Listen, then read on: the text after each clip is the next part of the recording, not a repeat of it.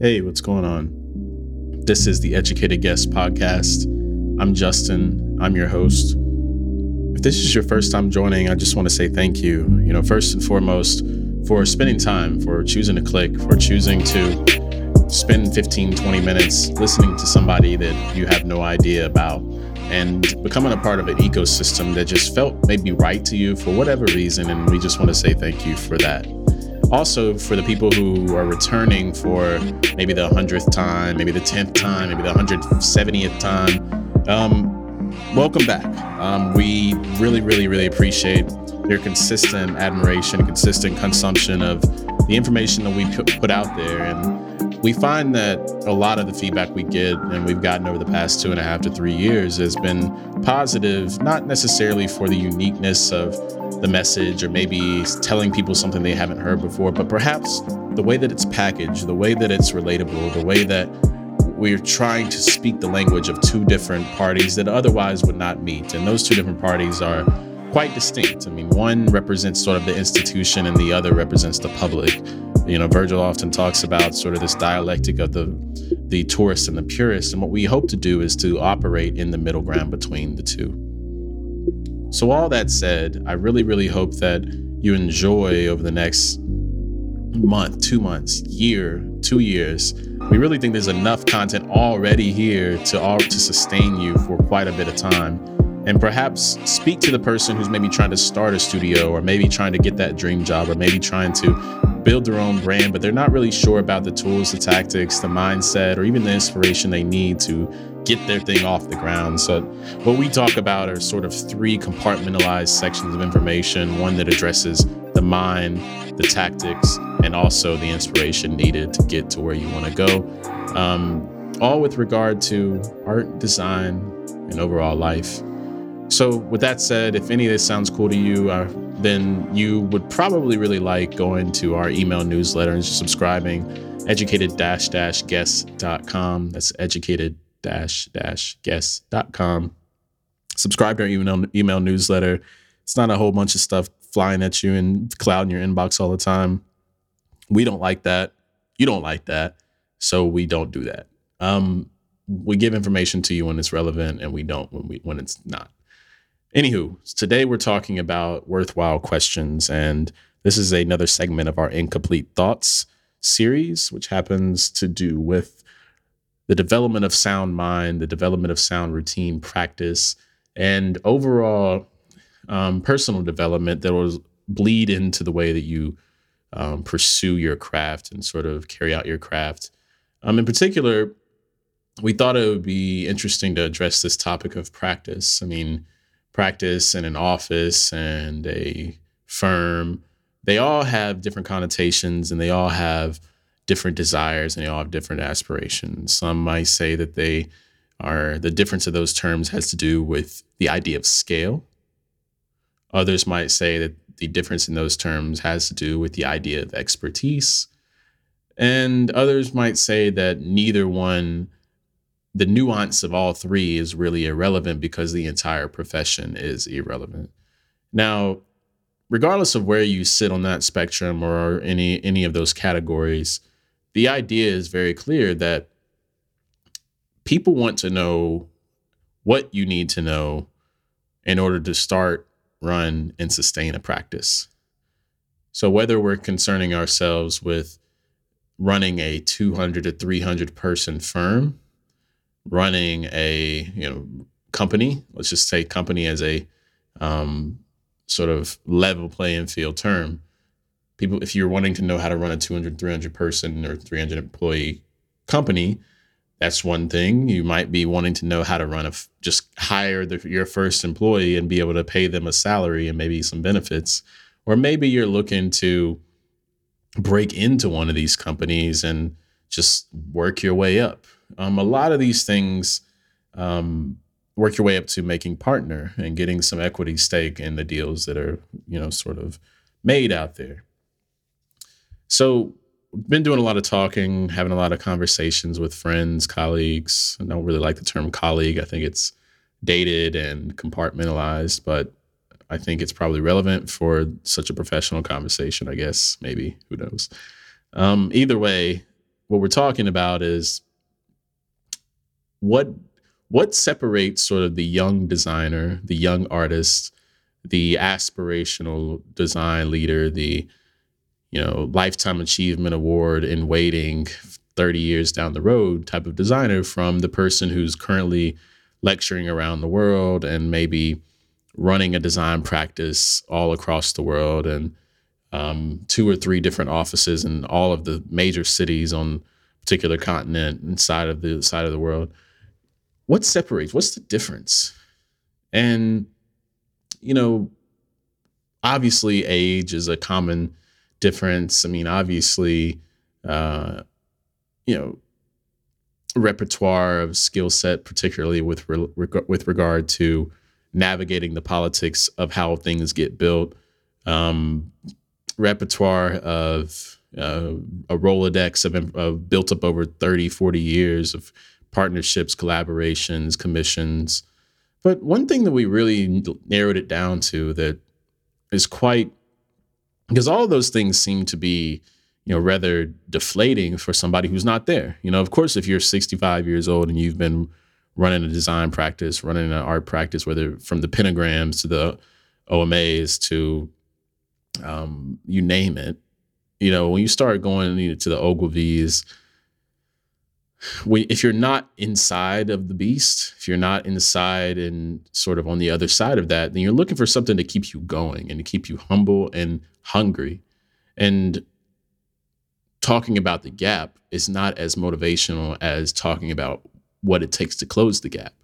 So in this conversation with a friend of mine who has been running a successful practice for a number of years, teaches at a number of different institutions and has taught at a number of different institutions at varying scales and varying pedagogical approaches.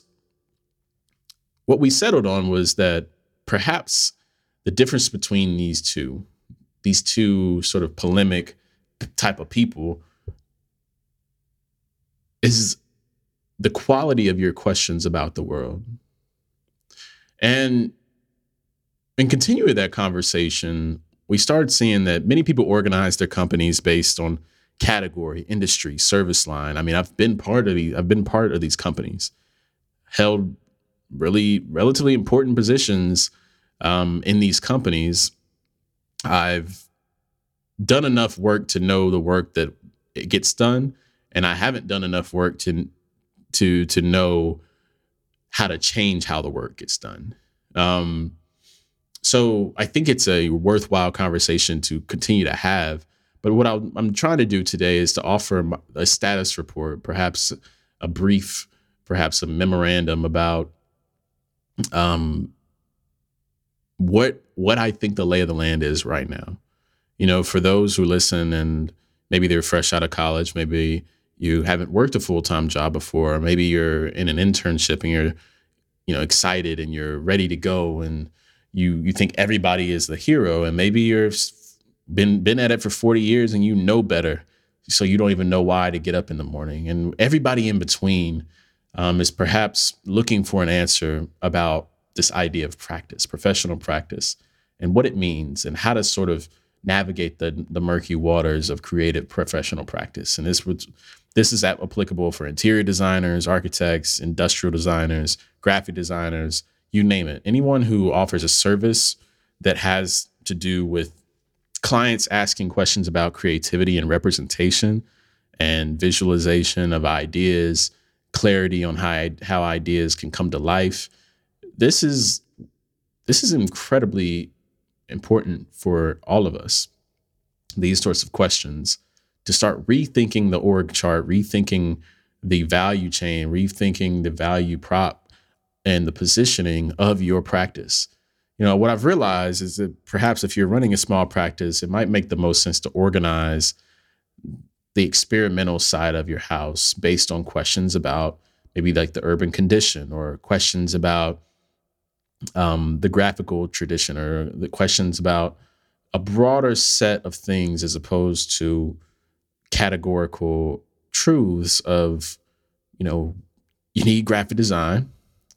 Well, you need animators, and when you start thinking about how to build an agency, think about just a standard marketing agency, typically you have account planners, you have strategic planning, strategic marketers, you have copywriters, you'll have graphic designers. These days, you'll have animators. Maybe there's a separate group. You'll have devs. You'll have product managers if you're building out assets. You'll have all these different things. And really, it's not too different in an architecture firm either. You have these siloed groups of people that are specialists inside a behemoth of what you would hope to be is like someone exchanging time for money. So when you start to unravel and peel back the onion of the business model of design, you start to realize quickly that the wheel hasn't been reinvented for quite a while. Why? Because clients understand something that architects and designers and industrial designers really do understand, but we don't want to reckon with, we don't want to reason with, because of the same dialectic I talked about at the beginning, the idea of the tourist versus the purist. And that's why, in my opinion, why Virgil has been so incredibly, I mean, for a number of reasons. I mean, there's economic factors, there's media factors, there's technological factors that, have to do, and there's just pure hard work over a number of decades that has resulted in his ascension into the spotlight of professional design with a capital D, if you will. But one thing that's incredibly important about that dialectic of the tourist and the purist is that clients often operate on the side of the tourist, where they view your practice, they view your value as in the same way as someone going through TJ Maxx and evaluating which nightstand to get based on price, relative, damages that maybe you can get some discount on because it's shipped a little bit, or maybe, people are shopping in TJ Maxx. So one lesson I learned quite a while ago from Jeff Staple is that you need to decide early who you want to hang with. And he's in fashion primarily. I don't want to relegate him to just one industry, but working in the fashion industry, you have to think about, which group of clothing do you want to hang with? And I find that incredibly important when we start thinking about building a studio, building a practice, building a way of working, building a way of thinking, and starting to think about the types of conversations that you want to be having around your studio for, in perpetuity. Obviously you have, you think about the BCG 4-quadrant matrix where you have cash cows, you have these outliers. I mean, if you go just research BCG 4-quadrant matrix, you'll see what I'm talking about. And essentially every business needs a cash cow. So you have these things that sustain you and pay the bills. I mean, David Chipperfield talks about paying the bills of, competitions in his early days of his practice by competing in these competitions. I mean, competing in the competitions was, allowable, and he was able to do that by completing these commissions of interiors, places like Issey Miyake or other places, ironically, outside of the UK. So you start to see that there's a general sense of business and a general sense of understanding of how business works that is applicable across consultancies and across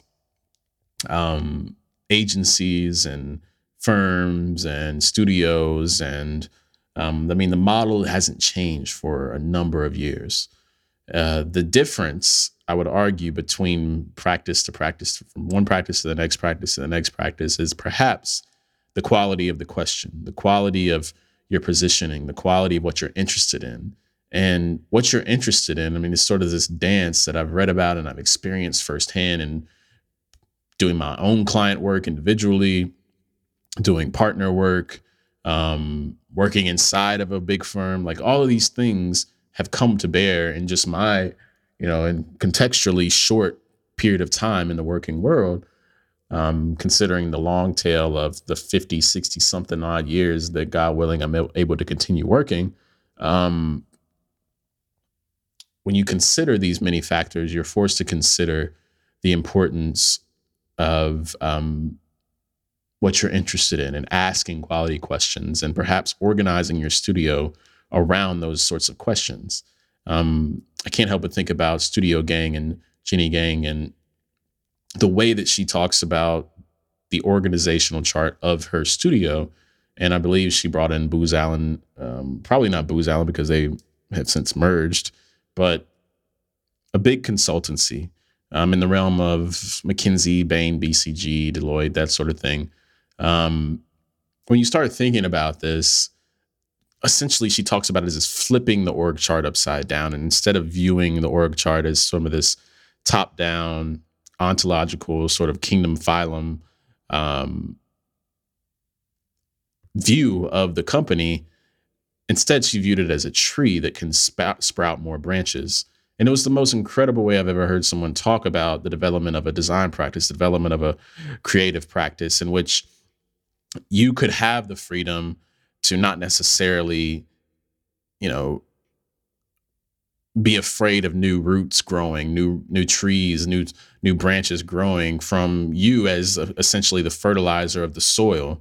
Like, the purpose is not to manifest your ideas as this sort of top-down, arbiter of truth. Instead, it's to manifest the ideas of all those around you.